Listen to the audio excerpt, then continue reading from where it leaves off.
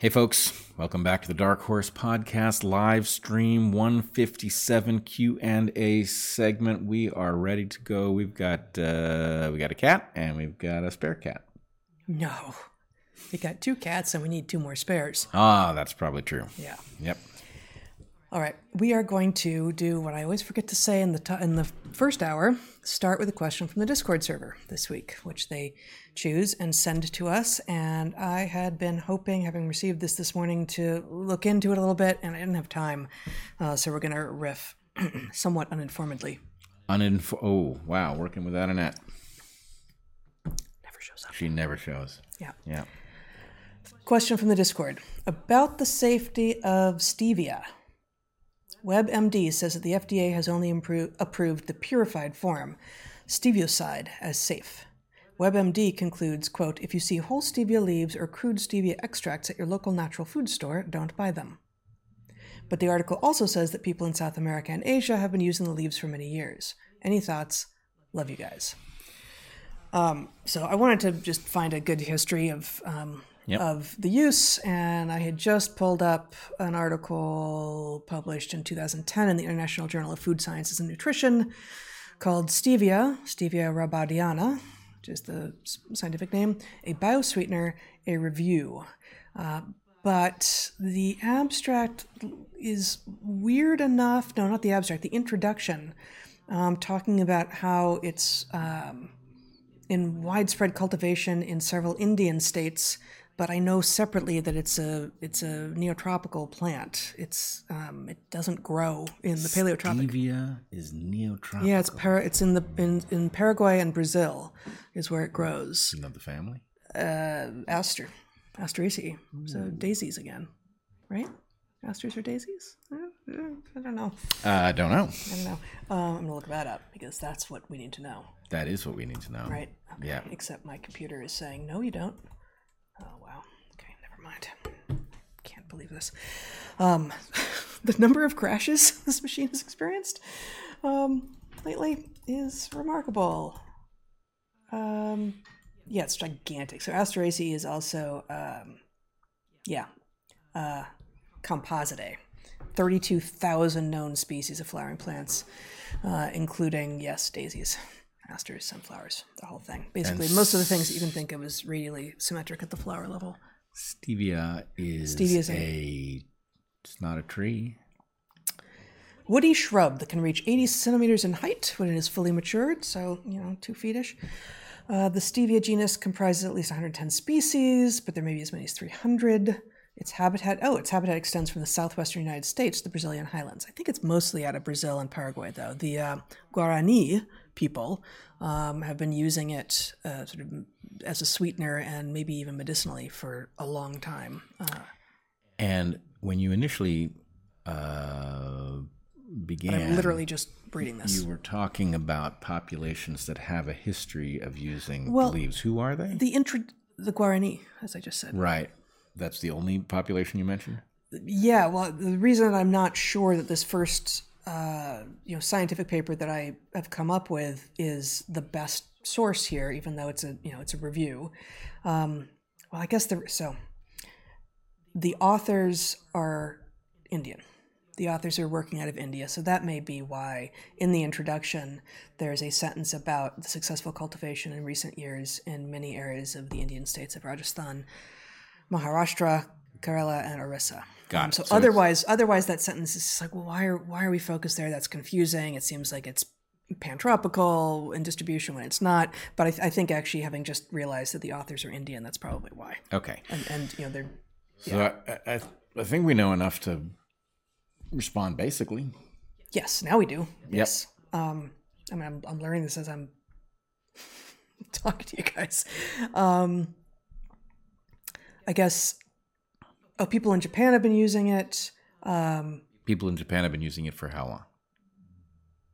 Are we talking a modern phenomenon? Because that's really what this hinges on. Hard to tell. It's just it doesn't grow there, so it's relatively elusive. I see the papers I want to find, but I don't have time to do that while we're here. It is medicinally used in Brazil and Paraguay.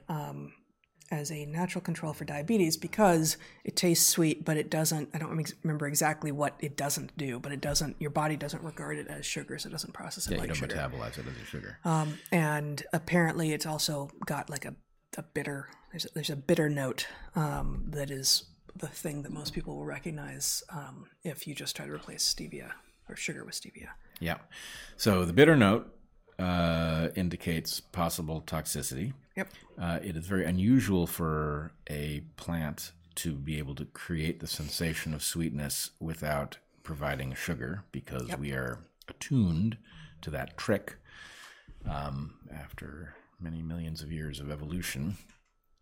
So the question is, it sounds like we've got a common scientific nonsense reversal of the precautionary principle. By WebMD?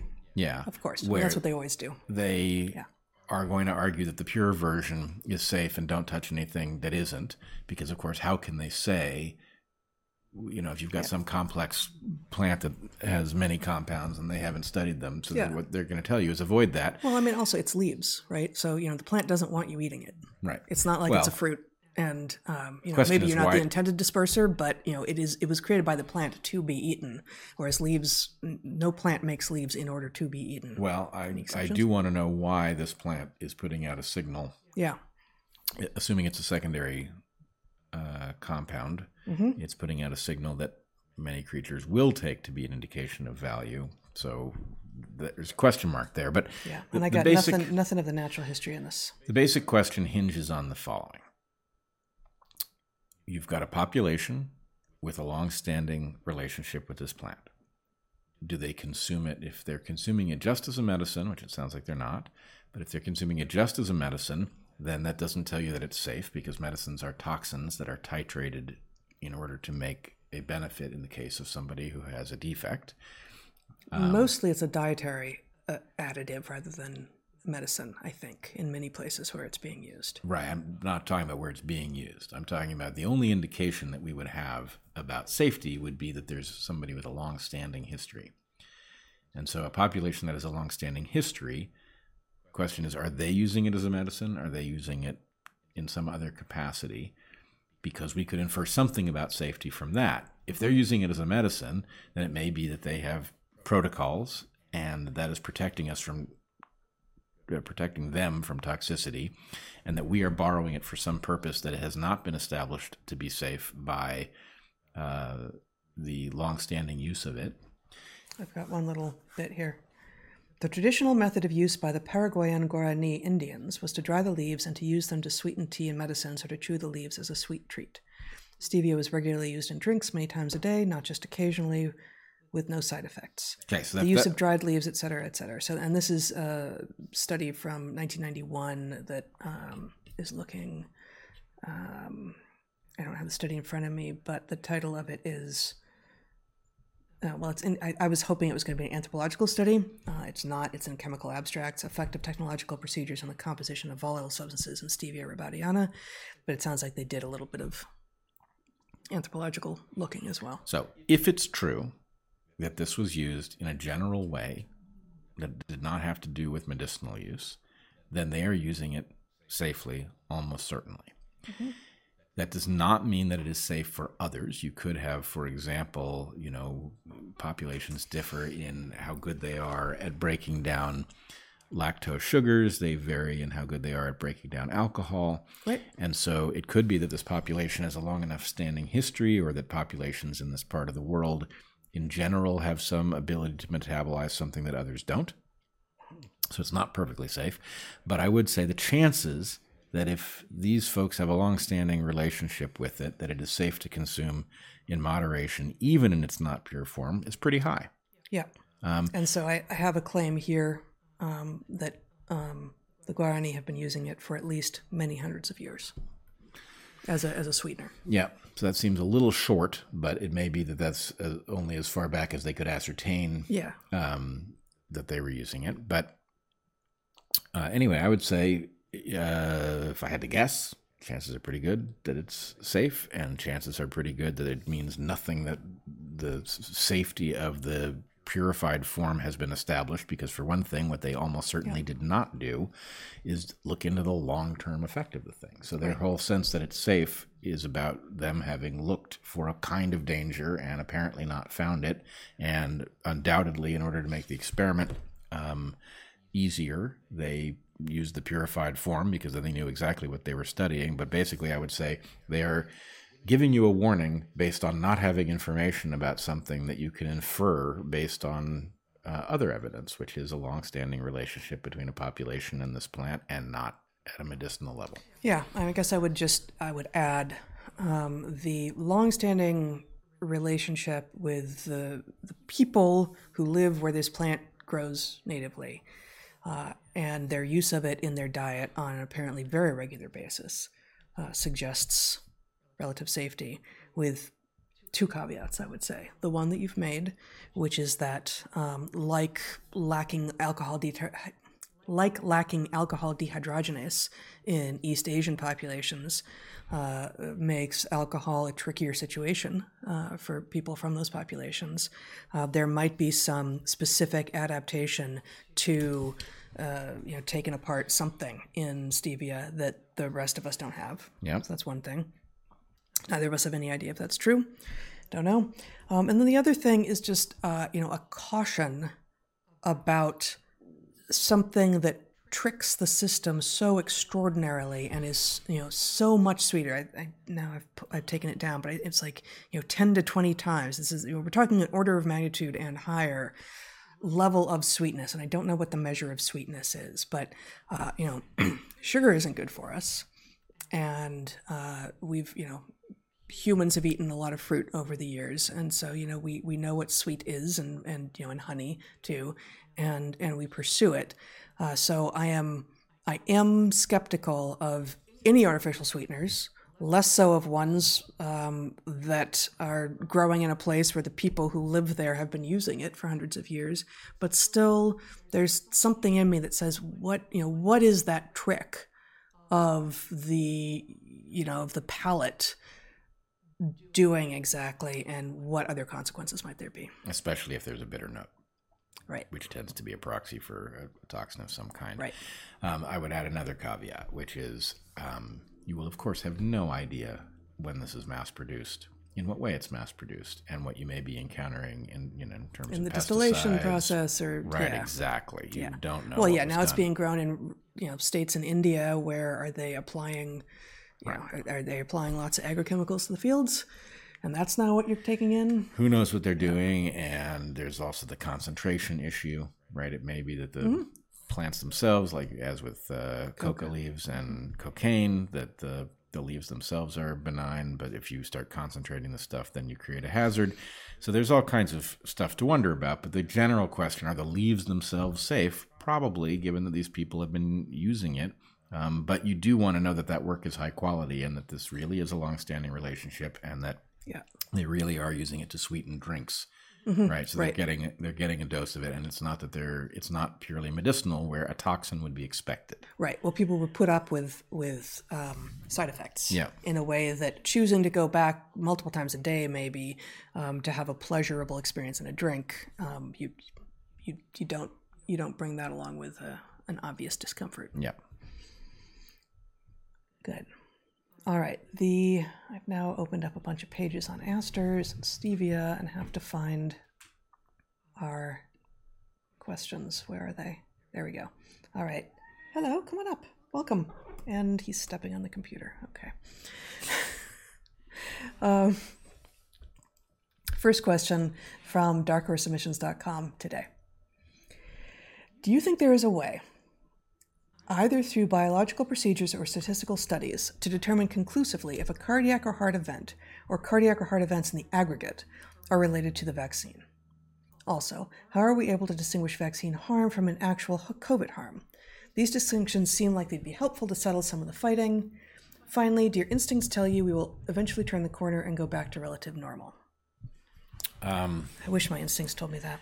Yeah, my instincts tell me the opposite on the last question at the moment. I don't think we're going back to normal, unfortunately. Now, maybe this is an adaptive valley, and we establish a new normal on the basis that we've just learned how much danger we're in because our institutions all suck. That would be great. From the point of view of, was the question about autopsies or was the question in living people? It doesn't say. Do you think there's a way, either through biological procedures or statistical studies, to determine conclusively if a cardiac or heart event or cardiac or heart events in the aggregate are related to the vaccine? How can we distinguish vaccine harm from actual COVID harm? Yes. There are several different ways.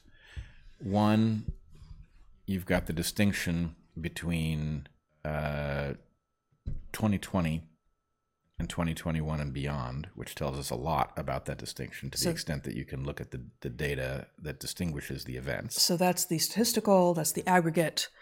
I have wondered this question about individual events a lot, and I gather that there are some, I do not know the specifics, but I think Dr. McCullough has argued that myocarditis looks different from COVID versus the vaccines, and I don't know the specifics. That is the only one of these, though, that I have heard that someone who knows his stuff and has looked carefully is saying actually it manifests differently. The way that clinically we can tell if we're looking. There's a lot of work that has to be done, and unfortunately, the work that is being done in an environment that is not conducive to discovery, because there are so many dogs that people have in the fight that, they want to elevate the harm of COVID so that the harm of the inoculations is drowned out, for example. So that's a perverse incentive. I think the key thing to understand is that you have one set of harms that actually does not inherently distinguish between the shots and the disease. Spike is produced by the shots and the disease. And to the extent that spike is bad, you can get inflammation as a result of spike circulating in the bloodstream. Okay? That is very different than the invasion of heart cells that then go on to be destroyed by T cells. Right? And so to the extent that what we are seeing are people who have had their hearts, and by the way, it won't just be their hearts. We call it myocarditis in the heart, but the destruction of tissue when cells are invaded by the mRNA and then destroyed by the immune system, that will happen in all tissues. But the cells can obviously be invaded by SARS-CoV-2. It doesn't have to be. The question is, do they? And this was the point I was trying to make. To some degree, right? There's myocarditis associated with COVID as well. Right, but myocarditis means inflammation. Okay, that's not. I'm not saying that SARS-CoV-2 doesn't ever invade a heart cell, but there's actually little reason for it to. And so my guess is, since we're not talking about a completely synthetic virus, we're talking about something that was taken from the wild and enhanced, right? I think the chances are low that it invades the heart liberally because it has no reason to do it. It doesn't help it spread, and actually it gets in the way of it spreading. So the confusion here is that myocarditis is not a specific disease. It is a symptom. It is a symptom of a couple different things. It could be a symptom of irritation or slight damage. And it lumps mechanisms. Right. And so the point, what is special about the mRNA shots in particular, is that they are indiscriminate in terms of what they get into. Not even the DNA shots are indiscriminate, because the DNA shots utilize this adenovirus, and the adenovirus has its own preferences about what cells to invade, and invading the heart is not likely to be useful to it. So the point is, look, maybe there's myocarditis with COVID alone, right? But that just means inflammation. The damage that is signaled by the inflammation in the heart is largely associated with the mRNA shots, and the hypothesis, not just mine, several other people have come up with related versions of this hypothesis, but the hypothesis is that the mRNAs get into cells indiscriminately because they're just covered in a fat that has an affinity for cells, and it gets into them. That's how it's designed to work. Right? And the only limitation on where it does that comes from the locality of the shot. And we know that that doesn't keep it from flowing around, whether that's because of an aspiration issue or because they just naturally leak into the body, or both. And so the damage from the mRNA shots that are getting into heart cells, into myocytes, and causing those cells to be destroyed, those cells then unlike other tissues of the body, not every other tissue, but unlike almost all of the tissues of the body, the heart does not heal, right? It scars. And so there is presumably a particular danger in the phase where you have effectively an open wound on the inside of your heart in the vasculature, right? That wound is a particular vulnerability. You will be better off after it scars. Is this diagnosable in some... And hold on, this is true for all cardiovascular vessels, all circulatory vessels, right? They do not heal, they scar, which means so the whatever we were calling this, the stuff at the beginning, one of the symptoms that people were talking about for COVID was it's got some strange names, but it's like basically this numbness at the fingers, from COVID. I almost had it, but go ahead. Yeah. Chilblains. Oh, that's the toes. That's what. Well, whatever. That may precisely be about the circulatory vessels at the capillary level, where it's one red blood cell wide, having scarred as a result of the virus, and then becoming not I want to say conducive to flow, infusible, diffusible, something profusable. Profusable. Yes. I think that's slightly different because what we know is that spike causes the clumping of blood cells. Spike itself. So that doesn't necessarily require scarring. Now it doesn't require it, right? Yep. There is vulnerability of all of the circulatory vessels to being invaded by the mRNA, and then once invaded, they presumably transcribe the spike protein and they get attacked by T cells that view them as infected. Mm-hmm. So the question is there a way to be sure? Yeah. I think on autopsy, there is a way to be almost sure, right? In other words, on autopsy, and maybe this can be done with a sophisticated scan like a CAT scan, one can view that there is damage. My understanding from people who have looked deeply into this issue is that there's something akin to third-degree burns on the inside of the heart, right? Now, those burns are unlikely to be due to anything else, and the fact of them being the result of this can be diagnosed if you don't get there too late.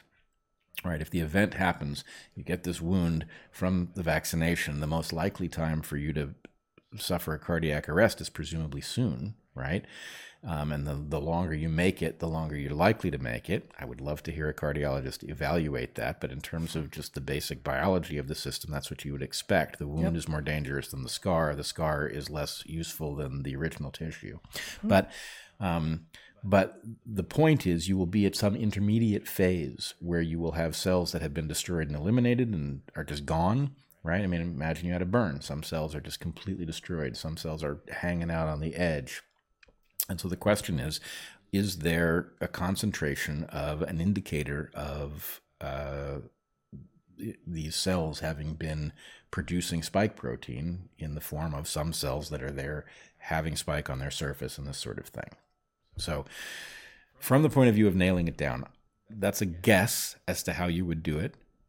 Somebody who understands cardiology well should evaluate that and fine-tune it, and or maybe it's wrong, and then that person should tell us how you would do it. But yes, I believe an autopsy can do it. Short of an autopsy, you don't exactly want to go biopsying the heart, right? That's a danger in and of itself. Yeah.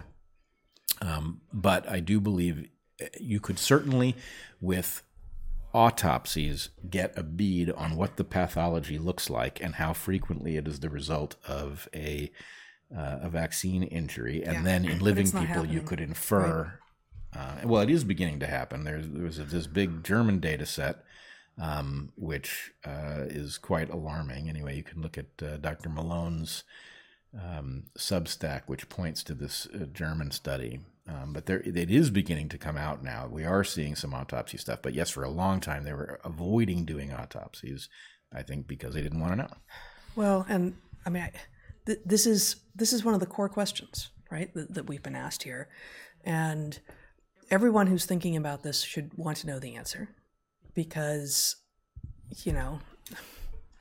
healthy young men collapse on the field, and we don't know, and there's all sorts of speculation. But when we know that we're not being told enough even to ask the right questions about what's happening, like, well, the only thing we have for sure, other than possibly the kinds of stuff that you're talking about developing here, is 2020 versus 2021 and later with regard to deaths associated with COVID-like stuff.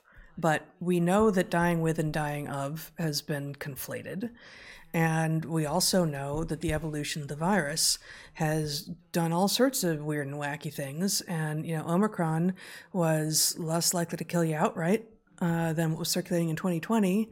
And maybe whatever the crazy one is called now, X.1, whatever it is less yet, but maybe longer term it's got more risk. Like we don't know the answers to any of these questions, and until and unless we actually do, someone's start developing exactly these sorts of ways to distinguish between, was that vaccine, was that COVID? The true story will never be told, because to the degree that there are data that are takeable and then analyzable forever. Once you have the data, you can analyze them if they were taken well, infinitely, but the ability to access the data will disappear. They are disappearing. If they're not being taken, they're disappearing, and then, oh, sorry guys, I guess it's our version of the story because you don't have another one.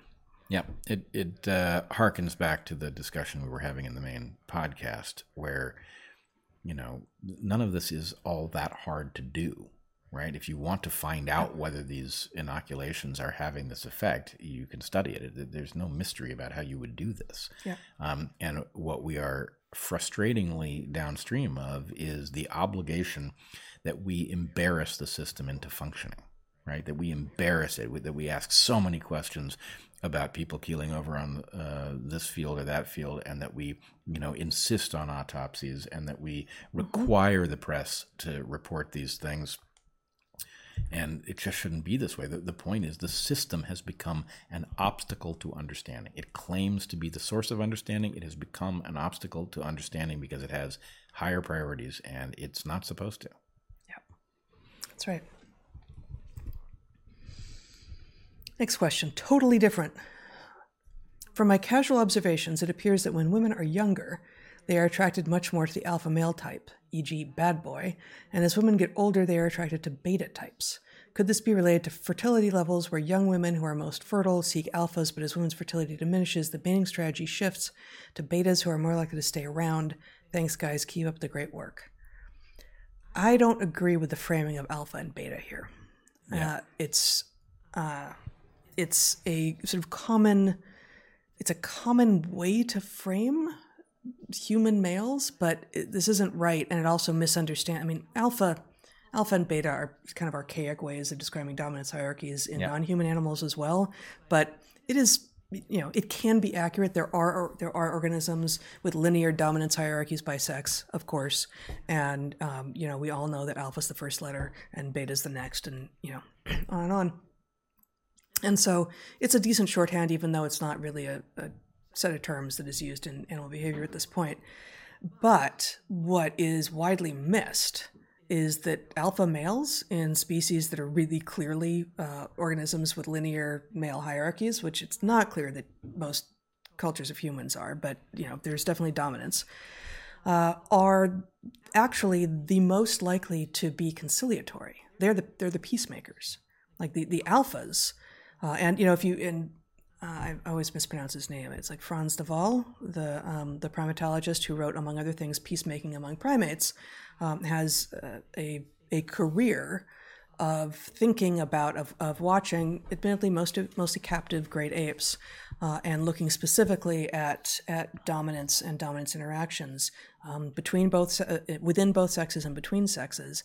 And time and again, what he finds is that in sort of a ranking, not of the individuals in terms of their dominance, but in terms of their conciliatory tendencies and prowess, like who tends to be the biggest peacemaker, the alpha male is always on top. And then if you're talking about species with linear hierarchies in males and females, like alpha male, alpha female, and then most of the other females, and then the rest of the males. Yeah, they're not really into peacemaking because they're trying to become alpha, right? But actually, to be alpha is to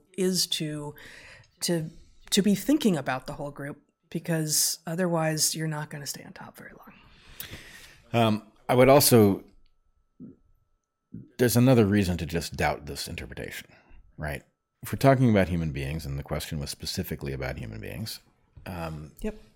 the stakes in reproduction are so high, and the variability in the value of mates is, yes, maybe somewhat in endogenous characteristics, but it is also tremendously tied up in resource availability, dedication and loyalty, ability to protect.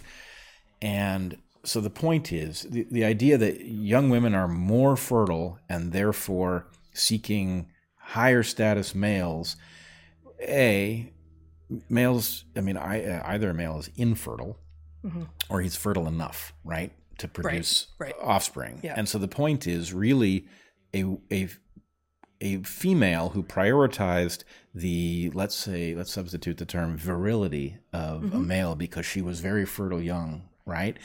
What is she doing, right? Yeah. The point is really what she wants There's not a shortage of sperm. Right. It's not hard to come by. And so a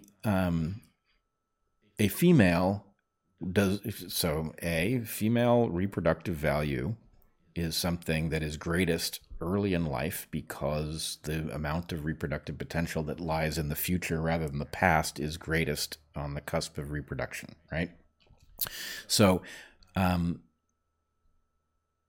the pattern you're describing, if it exists, is liable to be that you have status in males and females, and that females who pair off early are liable to be higher status, have access to a wider range of males, and as the population of available males dwindles to ones that are less desirable because of their inherited status, because of the resources they've accumulated, because of their physical ability to protect, all of the characteristics that make for a desirable mate, right? The point is, the later a female pairs off, the farther down the list in the male hierarchy that female is likely to be.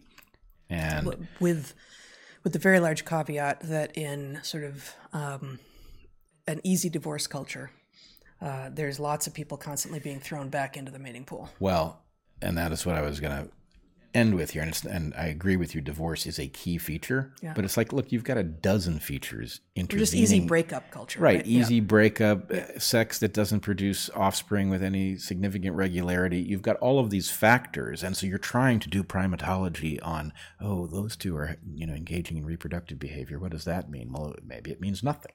Right? Because maybe the stakes are really low and they've both thought about it and thought, the stakes are really low. What the hell? Right? So the point is, you can't infer very much from preference if preference just means he's kind of cute, because the point is, it's only when the stakes are high that these preferences truly reveal the pattern that you're looking for, which is what is the bias in a human female and the bias in a human male. So I'm recalling one of your figures from your dissertation, the trade-offs and the efficient frontier. And you're basically saying that in most modern mating and dating games, we're nowhere close to the efficient frontier, so you can't do this kind of analysis with at least with this level of detail. Yeah, we're nowhere close to the efficient frontier, and we have all of these garbage inputs, right? Where, we are being sold a bill of goods with respect to what sexual and mating sophistication looks like, right? And the point is, it is taken all of the logic out of the system. And I'm not saying that the logic was up to date or fair. It wasn't, but there's now none, right? It's just, it's a chaos. And so, the basic rule, take it out of the realm of mating and dating. The basic rule is you've got the ability to point adaptive tools for evaluating behaviors in any creature at any time up until you get to the present. And the point is, you can't evaluate the present with those tools, because what you don't know is that the pattern stands the test of time, right? At the point that a pattern has stood the test of time for 1,000 years, right? Then you can say, oh, that's probably adaptive. I wonder why they do that. To the extent that it has lasted all of 17 minutes, you don't know. That's probably just noise.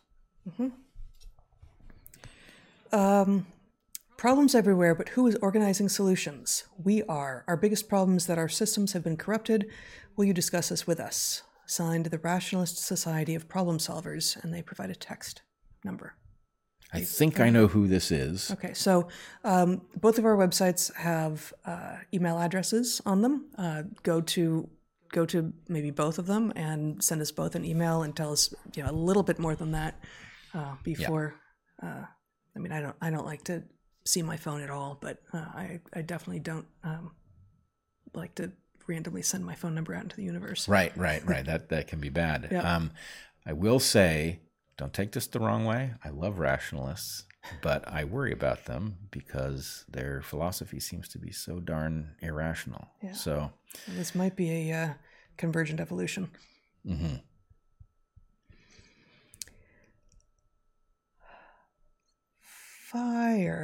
Fire could be repeatedly discovered by accident from lightning or from striking rocks to make sparks. But how did our ancient ancestors first discover the value of cooking food?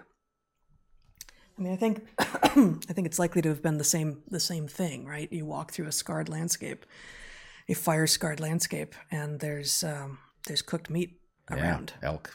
Bunnies, squirrel, like whatever couldn't get out of the way of the fire, as it's still sort of smoking and sizzling, and all the vegetation is black, and there's barbecued bunnies. Yep. No, I think this is almost certain. Made me cough. The thought of fire, barbecued bunnies, flaming fur. Yeah, this is we discussed weeks ago the difference between an evolutionary puzzle where there's a adaptive valley between this and the next opportunity, or versus a gentle slope. And we talked about the fact that the creatures that are sea creatures venturing a little farther onto land because the meander line has left debris that's edible. The farther inland you can go, the more there is to eat. There's no gap, right? You don't have to get across something. It's just better and better the more tolerant you are to move. My take on that conversation is the exact opposite. And I've got an entire lecture on all the things you have to do to make the move onto land. That's not what I'm saying. I'm saying that the reward for overcoming those obstacles is continuous, right? But it's discrete with regard to, are you breathing air or water? Are you supporting your weight on land or water? No. Is the refractive index of air or water what your eye is attuned to? Right. Are you able to smell? No, not really, because you've been in water, and now there might be a reason to be able to smell on land. There's just so. Do you have a neck? I'm not. I mean, obviously, getting onto land. I do have a neck. Yeah, tetrapod. See. Exactly. Yeah.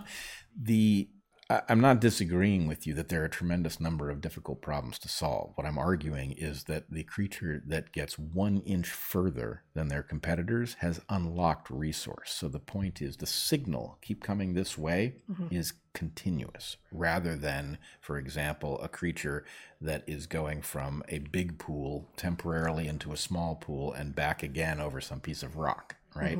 Where the point is there's no reward for getting onto the rock. You have to get all the way to the pool before it's there. So anyway, got it. What were we Fire. Cooking right. food. So the you've got a creature that is involved in hunting and gathering and occasionally encounters the aftermath of fire. And the point is the reward for discovering resources, will a hunter have discovered a damaged but not dead animal, right? And a animal will watch an animal die in front of it, right? So the point is there is a signal leading directly to the discovery of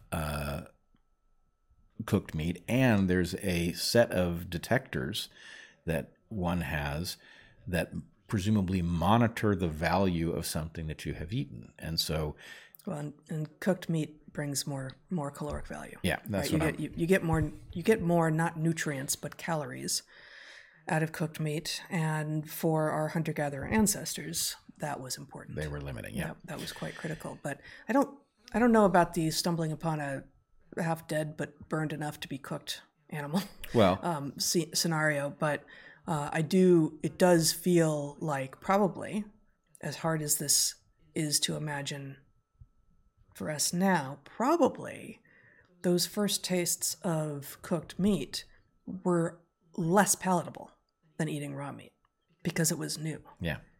Even though it turns out to be good for us, it was novel, and therefore probably it was at least not preferred. And so the idea of cooked meat having to become a preferred taste is itself sort of interesting. Over evolutionary time. Well, you would imagine, there's the sort of circuit applies to a bunch of things, right? Including mating preferences, right? When people are in very depauperate circumstances, they contemplate mates they never would otherwise. But in food space, how many different levels of starving have human ancestors experienced? All of them, right up to the point that you keel over dead because you don't have enough to eat. Right. And so the point is, at what level of starving do you first entertain the possibility of consuming meat that is not in the form that you're used to? That you're used to. Yeah. Right. And yeah. No, and I mean, there's more caloric value, but also less likely to make you sick, less likely to be infected with prions or maggots or anything else, right? Yep. Maggots wouldn't be the case unless you were eating from already dead meat, but yep. Yeah. All right, next question. Have you heard of Boris and William James Sidis? SIDIS? I have not. I don't think so. Yeah. Let's see. Have you found any solid studies about the negative efficacy of the vax? Have you read the recent one from Cleveland Clinic? John Campbell removed his video about it. Love you guys. So this is going to be the one that we were asked about last week that I couldn't find. I've not gone and looked at it. Yeah, I haven't either. Yeah. Negative efficacy. Well, did it say efficacy? Yep. Negative efficacy. Negative efficacy appears to be a real phenomenon. That is to say, there are at least cases in which it seems to induce vulnerability, which could be antibody-dependent enhancement, it could be attenuation, it could be original antigenic sin. I think it is still early. The fact is, a system that worked would be obsessed with discovering this because it would actually have been concerned in the first place about the disease being passed on, and avoiding negative efficacy would be a key.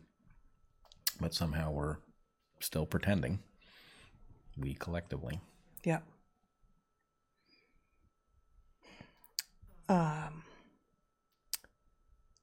The opportunistic outsider that you're talking about is exactly who social media enables, and why social media is so harmful. It gives a voice to this.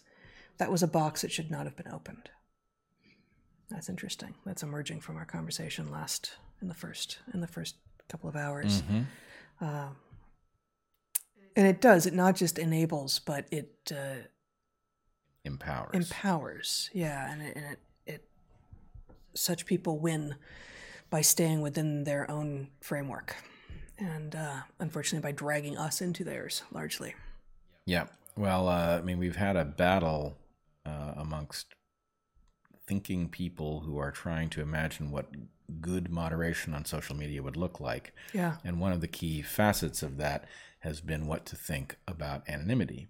And I must say, initially, my sense as an evolutionary biologist is anonymity is new. It is wildly amplified in its power on social media. We would be better off without it. Now, I got a lot of pushback amongst people who correctly point out that there are lots of folks who are in a vulnerable position where anonymity is the only way for them to reveal what they know without harming their families, etc. I agree putting with that. their jobs at risk. Yep. I also agree that there are historical examples in which anonymous publications have persuaded people usefully. So I think it's a trade-off, and I still think the net effect in the present is spectacularly negative, but it's not a simple matter. And so anyway, there's various versions of pseudonymous structures that might free us from the worst. And do any of them prevent the arbiter, like the holder of the information that verifies that this is a real person, from being the social media company itself? Well, that's a great question. Presumably you could set up a contracting system where just like your vendor may not know your credit card number because you've submitted it to Stripe or something. Yes. But the question is, okay, then how do you build one of those that you can trust? Yeah. So anyway, it's a complex and thorny issue, and you've got to figure out exactly which problem you're trying to solve, right? Are you trying to just make sure people don't have multiple accounts? That's a big deal. Are you trying to make sure that each account is a real person? That's a big deal. Are you trying to make sure that things are traceable back to an individual if they do something terrible, right? So some version of reputation. But I mean, also the first one you came up with, multiple accounts, especially, I mean, this is both important and it feels so ridiculous to be talking about it at all, but it is important. And like, I had never been on social media at all until Evergreen blew up. And I got an account, and then it became really clear that my same account without my middle initial was going to be grabbed by someone and was going to be, tagged as my account because it is my name, right? Right. So, I think your brother's suggestion actually, I got that account and just have one thing at the top of it that says this is me, but my real account is there. Yep. And if I couldn't have that second account, someone would have grabbed it and someone would be out there pretending to be me. Especially, so the reason that this is, even more fraught now is I think that's what the blue check was supposed to help with, right? Yep. And now that, there's a lot of us who, are sometimes impersonated, who still don't have the blue check. It's not very useful. And also, given that now it's just I don't even know what it's supposed to indicate anymore. So there's basically, you went from a system that was deeply flawed, especially because there was so much censorship on the inside, to really there's no system at all. At least without checking a few, you have to click a few things deep to figure out some things. Yes. The primary function that it's serving, and I think it's a very low quality implementation, but the primary thing is it sweeps away a huge fraction of the low quality bot many sock puppet architecture, right? By putting a price that is non-trivial on having an account, you can't make 1,000 accounts to all rally around the same bullshit cause. And so, anyway, it clears away a lot of noise. It clears it away with a lot of people who are for real. So, I mean, you've obviously been on the inside of that, and I haven't. But it feels to me like, given what we know about the amount of money that is at stake and has changed hands in some ways over the suppression of true information in the last several years, there's plenty of money out there to buy tens of thousands of bots for any given cause. Sure. So it doesn't even feel to me like it's the barrier that it seems like it is. Well, it's not even that simple, though, because I think each account needs to have a unique credit card. And so it puts a tax on that behavior. It's certainly not beyond powerful entities to use it, but it removes a huge fraction of it, right? Yep.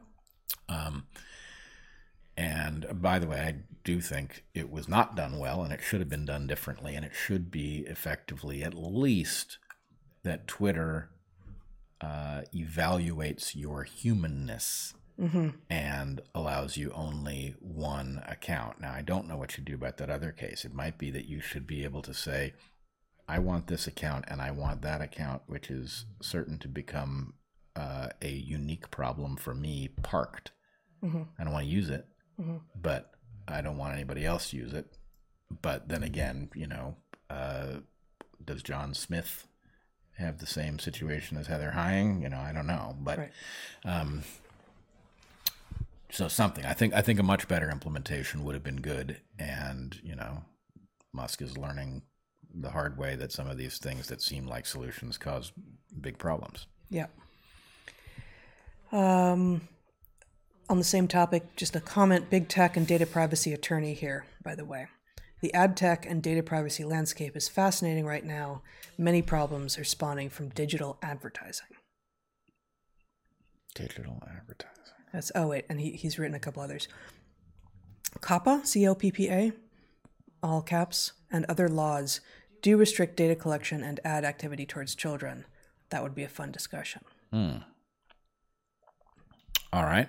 Yeah, I would certainly like to know that, because it certainly looks like there's an awful lot of advertising that will reach children predictably. Yeah, exactly. And then just one more from the same person. Heather, you hit the nail on the head about HR. It's truly shocking. Yeah, I mean, I think HR is becoming DEI at some level. Yeah. And it's a jobs program for... petty tyrants. Petty tyrants. That's what it is. We need a... What's the song in the final cut? The Home for Incurable Tyrants and Kings? Yeah. Yeah. The Fletcher Memorial. The Fletcher Memorial Home for Incurable Tyrants and Kings. Yep. Yeah, well, the Fletcher Memorial Home for Incurable Petty Tyrants and Would-Be Kings is going to be rather larger than we have room for. That's why we have Mars. Oh, is that what he's doing? I don't know, but... We'll see. Now, it's the first thing I've heard. That sounds like a proper use of that planet. It's a penal colony. Okay. Regarding mouse telomeres, do you have any thoughts on the recent FDA Modernization Act 2.0 no longer requiring animal testing for new drugs? You see this? I've just barely ran into this. Nope. FDA has... Yeah, and I don't know the limits. But... Something came out. Don't require animal testing for new drugs. Yeah. Look, I'm not a fan of the animal testing. On the other hand, I'm really not a fan of taking not testing drugs that have not been tested. Yeah. Yeah. On the other hand, mice lies. What? What'd you say? Did you say mice lies? Mice lie. Yeah, I'm trying to remember there's a little syllogism about... I can't remember what it is. But anyway, yes, mice are... Even people who don't understand the telomere issue understand that mice give them results that are deeply misleading. Yeah. Yeah, so I mean, drug testing is fraught. Animal testing, drug testing on animals is fraught for a billion reasons. We don't need to do that on camera, do we? He's just cleaning his leg. Yeah, now he is. Because the mice lie, the rodent models lie in general. The primates it's cruel and unusual at best. I don't know what I don't even know what other, those are the main clades of animal models, or rather not animal models of animals that get drug safety tested on. So yeah, I don't know what the answer is though. Well, fresh sheet of paper, frankly. I don't trust these people, and I don't trust that you can amend the system usefully and make it work. There are clearly too many separate defects combining to create a little paradise for pharma and a minefield for the rest of us. Yep. Merch idea. Big Pharma. An ounce of prevention is, redacted text with red marker written over it, a breach of the fiduciary responsibility to shareholders. I was thinking exactly that. I guess I hadn't gone as far as merch, but yes. That's screenshotting it. Yep. Okay, good. Thank you. We've got a number of things that are just links, and the way this comes in, it's actually complicated. It's hard to click on links, so I don't know what's in them. What can you tell us about itching? Sometimes it's positive, sometimes delightful, sometimes deadly-ish. What's up with that? Itching? Itching. Yeah, Itching. I've done a little thinking in the neighborhood here. Imagine that you had a creature like a person, For instance. for example, and that creature had, a surface area, and that surface area. We're really in the realm of sci-fi here, man. I know it's Okay. wild stuff, but stretch your mind, right? Okay, I'll try. Okay, now imagine that surface area can be breached in all kinds of ways. It can be breached by little parasites that will put a little appendage in and drink lymph. It can be breached by a spine from a plant that can get into your skin, and it can cause an abrasion or a reaction or all kinds of things, right? So the point is there's really no shortage of little ways that something can be off about your skin. And suppose that you were a dexterous creature that had, fingers with nails and stuff where you might be able to usefully do something about some of that stuff, right? Well, how are you going to detect it? Well, maybe what you do is you detect that some cells that were in a state before are now slightly pressing on each other, right? That would happen if you got some thorn, right, or some tiny little, like hair, like a cactus. You ever touched one of those cactuses where the little, almost microscopic, The urticating hairs. the almost. hairs get stuck in your skin, right? Well, you might have a detector that would be able to detect the fact that there's just pressure because your cells are slightly pushed apart by something or no longer in contact with each other where they were, or something like that, right? Or you could have, imagine a mosquito has landed upon you. I'm imagining a mosquito. Yeah, imagine a mosquito has landed on you. You know, one of the few really great things about January Yes. is in general, you don't have to think about mosquitoes. No, you don't. At least Unless- here in the Northern Hemisphere. Right, but we're gonna, and then we'll stop because it's a little irritating. It's exactly the point. And irritation causes itchiness. Right. Can. So, but you think about how the mosquito looks as it, like, there's nothing more annoying than that noise, right? But if suppose it doesn't go by your ear. Oh, in the last 3 years, I can now think of things more annoying than that noise. Fair point. Yeah. To an ancestor, Okay, there are a few things more annoying than that noise of the mosquito. But if it doesn't pass by, Laden as it is with Plasmodium falciparum. right? Malaria on board. Exactly. Yes. But the legs of that animal are so exquisitely built so that you do not detect the bulk of that animal as it lands on your skin because it's so well suspended, right? Yeah, you can hear it. It is not won the selection game to make it inaudible. Well, but you can barely feel it. Even more so, I think that we have enhanced detection, that we've got like an Right, amplifier. but you would expect us to have an amplifier on the skin as well. And we do. And we do. So the point is, you would need a very sensitive detector to feel one of those legs just sitting on the surface of your skin so lightly, right? Or as it takes its... Proboscis? Is it a proboscis? I don't know. Takes its proboscis, or whatever you call that in mosquitoes, and It's needle nose. begins to insert it between your cells, right? Those things have to trigger something, right? Now, here's the punchline of the joke is, okay, if you've got that detector because there are mosquitoes in the world and they might be carrying malaria, and so you really need to know early, like before it gets its proboscis inserted very deeply into your tissues, that something is on you, then guess what? Now you got a smoke detector problem, right? If that smoke detector is going to save your life, then it's going to go off when you burn toast, right? And so what you've got is a system that is tuned to detect something that could be a mosquito's leg. But you know what could be a mosquito's leg? Just about anything, right? Just the tiniest little fiber from a piece of clothing that is in the wrong place, and bang, it's... No one knows what you're talking about. Nobody has ever experienced that tiny little fiber that drives you crazy in the back of the... Right? So the point is, you've got a smoke detector problem, but there's no better way to build That's it. a great analogy. Yeah. Yeah. No, that is a great analogy. And so still, though, what we are left with is it's like allergies, Yep. right?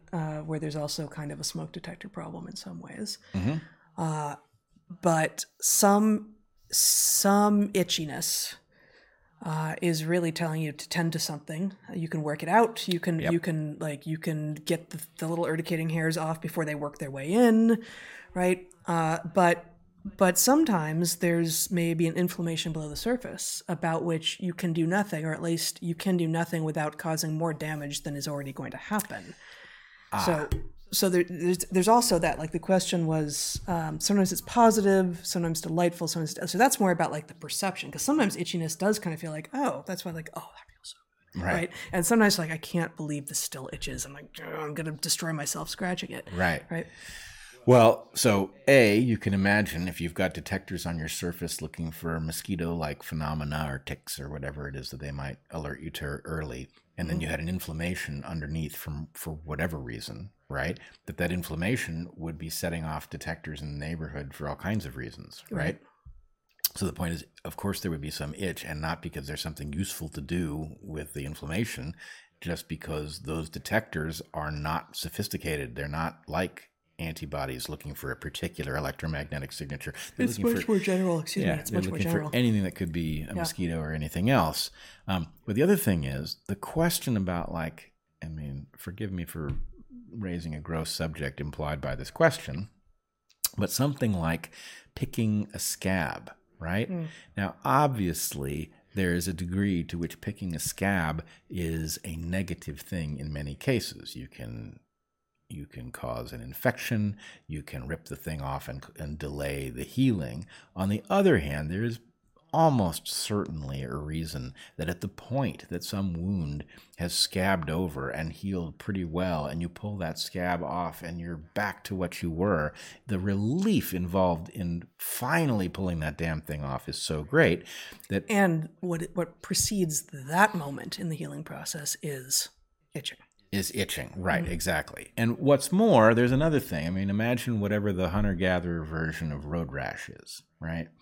Road rash being the thing that happens when you fall off your bike or your motorcycle or whatever. I'm thinking you chase your quarry off the same edge of the cliff that you were just trying to chase it off of. Yeah, or, you could imagine, you slide on a rock and you've now got little tiny pieces of gravel embedded in you, right? And in some sense, there's a cost-benefit question, right? Cost-benefit. So if you get if the goo that makes the natural bandage for you ends up encapsulating some little stone that's sitting there, and then you pull it out, you probably slowed your healing a little, but you didn't really want to heal around that little tiny piece of stone anyway. And so, you have some tendency to go after these things because there's a value, right? And as you point out, working stuff out is worth damage if the other alternative is it working its way in. That's right. Right? Because those things are particularly, I mean, we have mechanisms to deal with them, right? You get a little piece of something in your tissue and your body will wall it off so it doesn't interact with you physiologically, but that's a costly way to deal with that. It's costly. I'm remembering, I don't have the research at my fingertips, but there was some research being done on frogs, and we're trying to figure out how to mark them. And trust me, this is actually a thorny issue. It's really hard to mark frogs in a way that you can know when you come back to one that it's the same individual. I resorted to tattooing them, and yes, you did, and it worked decently, not great in the field in Madagascar. But what these people had done, and frogs are also small, and so if you want to put something on them so that you can track them remotely, the batteries aren't going to last very long because the animals themselves are so small. And for volant animals, it's like no more than 10% of the weight of the animal should be something you add to it, right? Something like that. For hippity hop animals, maybe a little more, but whatever. So they had encased it in something that wasn't supposed to be that the gut wasn't supposed to respond to or evacuate. And I think either they force fed these frogs these little transponders, or they may have actually stitched them deep into the skin. But it's I think a little RFID. I think so. Yeah, this is a while ago, and I should have looked it up. I used to talk about this when I would lecture on marking techniques for animals. And this study keeps just losing the frogs. And I'm like, wow, these frogs are really prone to dying. But then they started occasionally finding the transponders or the RFID, whatever they are. They're just kind of lying around. Like, well, what happened? And so they took some of these frogs, I think, into the lab, which is the opposite of the field. And gave them these things, however they had given them to them in the first place, I think, again, by mouth, but I'm not positive about that. And their bodies encased them and moved them through tissue, through muscle, out of their bodies. And they didn't come out the GI tract. They didn't come out their cloacas. They came out through like just whatever was closest, like probably, the side. And, amphibians and mammals are quite different, capable of quite different things, but that's extraordinary. And our bodies do not quite as good a job of that particular thing, but we do encapsulate things and move them and, expel eventually. Yep. Now, we can infer the other part of that story, Can't we? Which is that those frogs went back to their friends and were like, I got abducted. Somebody put some kind of a transmitter and I was hearing voices and nobody believed them. Yeah, they're like, evidence? Where is it, dude? Like, I got rid of it. I had to get rid of it. They were going to keep following me. Like, exactly. You sound paranoid. Yep. All right, we must have been at it for close to an hour at this point. Oh, over an hour. And we've got so many more questions. I'm going to just do a couple more really quickly. Are you familiar with the Venus Project? Sounds similar to Bret's idea of Game B. I have heard of it, have not delved deeply. Okay. Why does ankyloglossia, which is tongue tie, exist in newborns? Doesn't seem to make much sense. Much love to you too. Tongue tie, where the whatever it's called, the piece of tissue that connects the tongue to the floor of the mouth. Is really short in some newborns, and it gets in the way of their ability to breastfeed. I have not given this any thought at all. I thought that's what the word meant, but I had to quickly look it up before coming on. That's basically the extent of my knowledge of it. But my suspicion is that it's more prevalent now. Yeah, this is a hyper-novel thing, and I don't know what is going on that's contributing to it, but the prediction is check out people who aren't doing all the crazy hyper-modern stuff we're doing and see if and see if tongue tie isn't, or ankyloglossia isn't a lot less common.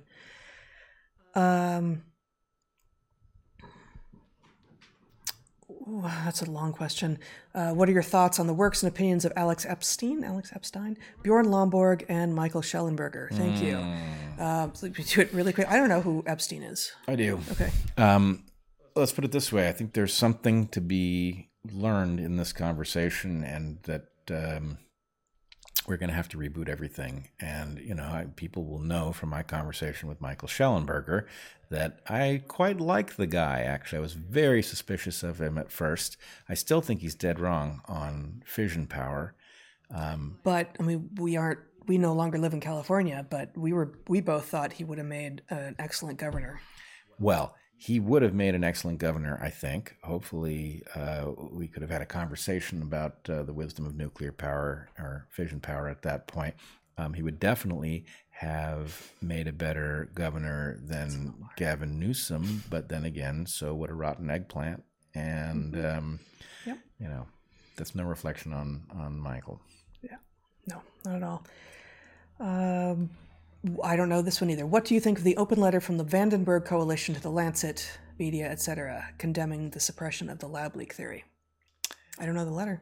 I don't think I know the letter. Yeah. I'm guessing I'm in favor of the letter and would wag my finger at the Lancet for all of the reasons that people know. Yeah. Okay.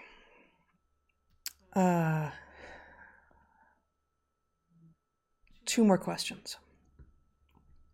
Do you think Canada will become as dystopian as the former Soviet Russia? Trying to decide when to get my family out of here, I'm afraid. We know and know of many people who are considering leaving Canada, which they view as their absolute home. Are Canadians through and through. I am not as tuned in to what's going on right now as I was about a year ago, and I stayed tuned in for a while after the truckers' convoy. But I fear I'm being naive somehow still, and it feels like, Canada, really? On the other hand, why not? Like, all the evidence points to they're not making sense, and they're willing to take away so many freedoms, and threaten so many barriers to freedom. Yep. I will say I'm a little bit hesitant to give you an opinion on whether or not I think that's plausible, because I believe the most important thing is if your spidey sense is telling you that that's where you're headed, and anybody says, oh, I don't think it's going to go that way, and that persuades you to relax, then you may be putting yourself in danger, and you probably know more about it than I do. But so anyway, what I would say is I don't know that that's where we are in history. I certainly do know that fella who is your prime minister has those inclinations, and unchecked, I have little doubt that that's where you would end up. And precious little self-awareness.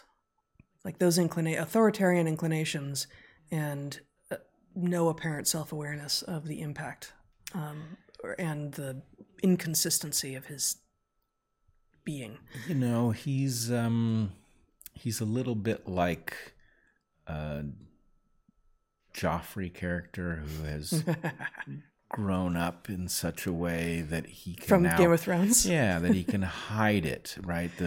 The delight in torturing people is a little bit better hidden. But I do have the sense that this is a person, given what he's done and how little remorse he has about it and how clearly he's willing to lie into a camera, all of those things. And how excited he is for photo ops. Yeah, that this is a machine. And I don't know, there's obviously a complex story to be told about people who behave so diabolically with respect to strangers. That doesn't inherently mean that he's diabolical at home. Those two things, being a decent family person and a diabolical leader is not unheard of. But I can say that his public-facing persona could hardly be more alarming. And the fact that it comes in a pretty package is even worse, right? So I would say that object alone couldn't be more dangerous. As for your system, as for the inclinations of Canadians, maybe that protects you, but I don't know. The question Truckers' is, Convoy gave a lot of us hope, right? Yeah. For exactly that reason. Like, they're true north, strong and free, right? Yeah. But it's been a long time, and it's an arms race, and obviously the trucker convoy was a hugely hopeful thing, but it's not like the Canadian version of Goliath didn't learn a few things from it. Right. I sure did. Yeah. One last question. It's a big one. We're going to take it briefly, but we know this is a big question. What is your opinion on antidepressants? I am advised to take them, but reluctant because of fear to lose creativity and numb my perception. We know nothing about your situation, right? And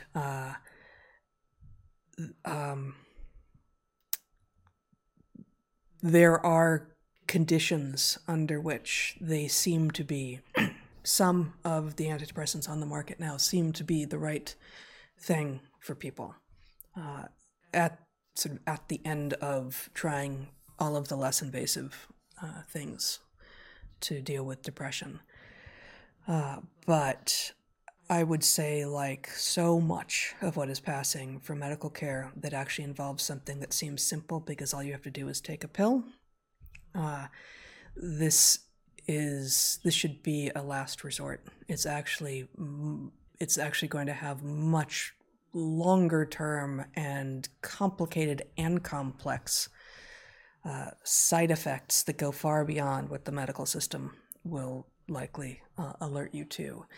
And trying to get your the house that is your body in order, and the house that is your house in order, and your relations with other people first. It's a lot harder. Yeah, your sleep. But the house that is your body involves diet, sleep, and exercise, and getting outside, preferably early every day, and moving your body around in nature, and following Michael Pollan's instructions. And if you are getting all of your food from a supermarket, buying at the edges, and if you're foraging or growing or hunting, more power to you. But get the seed oils and the sugars and all the synthetic stuff out of your diet, and move your body a lot, and spend time outside, and get rid of as much of the extraneous novelty in your life as you can with regard to sleep. Go to bed at a regular time, and make sure you're not looking at screens for some hour or hours before that, and get the noise and the light and hopefully all the electromagnetic radiation out of your room, and sleep simply, and don't take other work to bed with you, like all the things that lots of people are saying. But there's a lot of things to be done, and almost all of them are more complicated than taking a pill. But if they don't work, you can stop doing them, and no harm, no foul. Yeah. Whereas if you stop taking an antidepressant, sometimes still your body will be reacting to having taken that for a long time to come. So I would add a couple things. One, the whole antidepressant thing is the result of a bad model of how psychology works. Chemical imbalance theory, which was nonsense. And it was transparently evolutionary nonsense, which is not to say that nobody's ever had a chemical imbalance, but the idea that some huge fraction of the population has a chemical imbalance, and that the explanation for that chemical imbalance is not exogenous. Obesity is biological. It's the same error. It's that same nonsense. That said, you have to be aware of something. There's a distinction between the short-term consequence of taking whatever it is you're contemplating taking and the long-term implications. It is not unlikely that in the short term, anything that disrupts normal will create novelty and intrigue in your life, right? Like taking any drug. And so the point is, okay, so then if you say, well, my doctor tells me that this is going to help, I don't know. And then you take it and it's like, oh, that's interesting. Kind of like it. Yeah, I feel different. I feel better. Good. Yeah. But 4 weeks later, you're like, oh, I don't feel better anymore. Oh, well, we didn't have the dosage right. Right. And then the point you make is now if you take it away, crash, right? And so the point is... not just that, but actually, chemical after effects as well. That's what I mean. Yeah. But the point is now your body has equilibrated to it. You're not getting anything for it. Yep. You're paying whatever consequence there is for having to process this novel compound. And if you take it away, now the point is you have the opposite effect that you had at the beginning, which was the novelty of its presence. So there's a lot of danger in this stuff. I am a huge fan of the following idea, as I know you are, that a human being is designed to function. Sometimes you can't function because something developmentally disrupted you and you've lost whatever it was that would allow you to function normally. And then you need a corrective lens of some kind, like maybe even a physically corrective lens to deal with your misshapen eyes or whatever, right? But in other cases... Sorry about that. I know it was a little personal. But in other cases, there is something that's messing you up that actually, if you could find it and eliminate it, you'd be better. Now, I don't know, maybe depression is more often than not the result of a long-standing pattern of psychology where you get into a rut and there's not something in your current environment that is responsible for it. But the number of times that I've found something in my life that actually was making me unhealthy in some way and didn't know it, right, is large, right? These things are there, and it takes a sort of diligence about looking at patterns and noticing, yeah, that thing shows up, and I wonder what happens if I remove it from my life. Yeah, and this is one reason that missing from my already very abbreviated but very long list of things that you can do. Travel. Like if you are sometimes lucky, sometimes not lucky enough to be working remotely where you can actually take your job on the road, and you are in blackness, like you cannot escape enough that your doctor is saying, really, you should try these antidepressants because I don't know what to do for you. Granted that is a very difficult moment at which to figure out how to get yourself someplace totally new. But if you can get yourself someplace totally new with the expectation of, and if you have the luxury and the freedom to say, actually, I can continue doing my work, but in a place somewhere totally else for 3 months, that's going to bring a whole lot of things into focus, because you're going to now recognize what you don't have, what you do have that you want, what you are missing, what you're not missing. It reveals a whole lot of things, and you can do that on a smaller scale. You can even just like change up where the furniture is in your house, so that when you're walking through it at night when you can't sleep because or maybe you're sleeping too much, but then you do get up and like, oh, right, the couch is over there now. Okay. Just giving yourself regular, like, oh, okay, this is not the same darkness that I've been living through. This is something different, and it may be in the end that drug is what you need, but I wouldn't start there. Yep. I would also say that there may be some somewhat extreme novel interventions that don't have the same implication as the pharmaceutical. I know that all 4 of us in this family, sorry, Fairfax, not talking about you, have been experimenting with cold water plunges, showers, stuff like that. And it's amazing. Well, it's a little uncomfortable while you're doing it, but it does seem to create. I find that it's exhilarating. It is exhilarating. Yes, I prefer the exhilaration of the cold shower when you're in the hot Amazon, and it is a respite. Not a very cold shower. Yeah, Totally. It's cold enough. But so one of our favorite places on Earth is Tipitini, this field station in the middle of the Ecuadorian Amazon, very, very remote, maybe the most biodiverse spot on Earth. And there's no heated water, but there's abundant water because they're just pulling water from the Rio Tipitini, which is a tributary of the Napa, which is a tributary of the Amazon. And it's endless because the river's flowing right by. And somehow, even in the Amazon, when you get under it, you're like, oh, wow, it's cold. But I think now we're not so cold. You're prepared. Yeah. But anyway, something like that, a cold whatever shock to the body, A, has health benefits, real ones. B, some of the benefits are that it psychologically takes you into a very different state, and you do have this kind of euphoria, at least after it, that is somewhat lasting. Now, I've done less with this than you have, but sauna also known to have benefits, breaks up your day so it's not the same monotony as you were pointing out. So anyway, the question is there something that you could introduce to your life? Sauna, most people don't have access to sauna. We moved to an island where we don't have access to a sauna, for instance.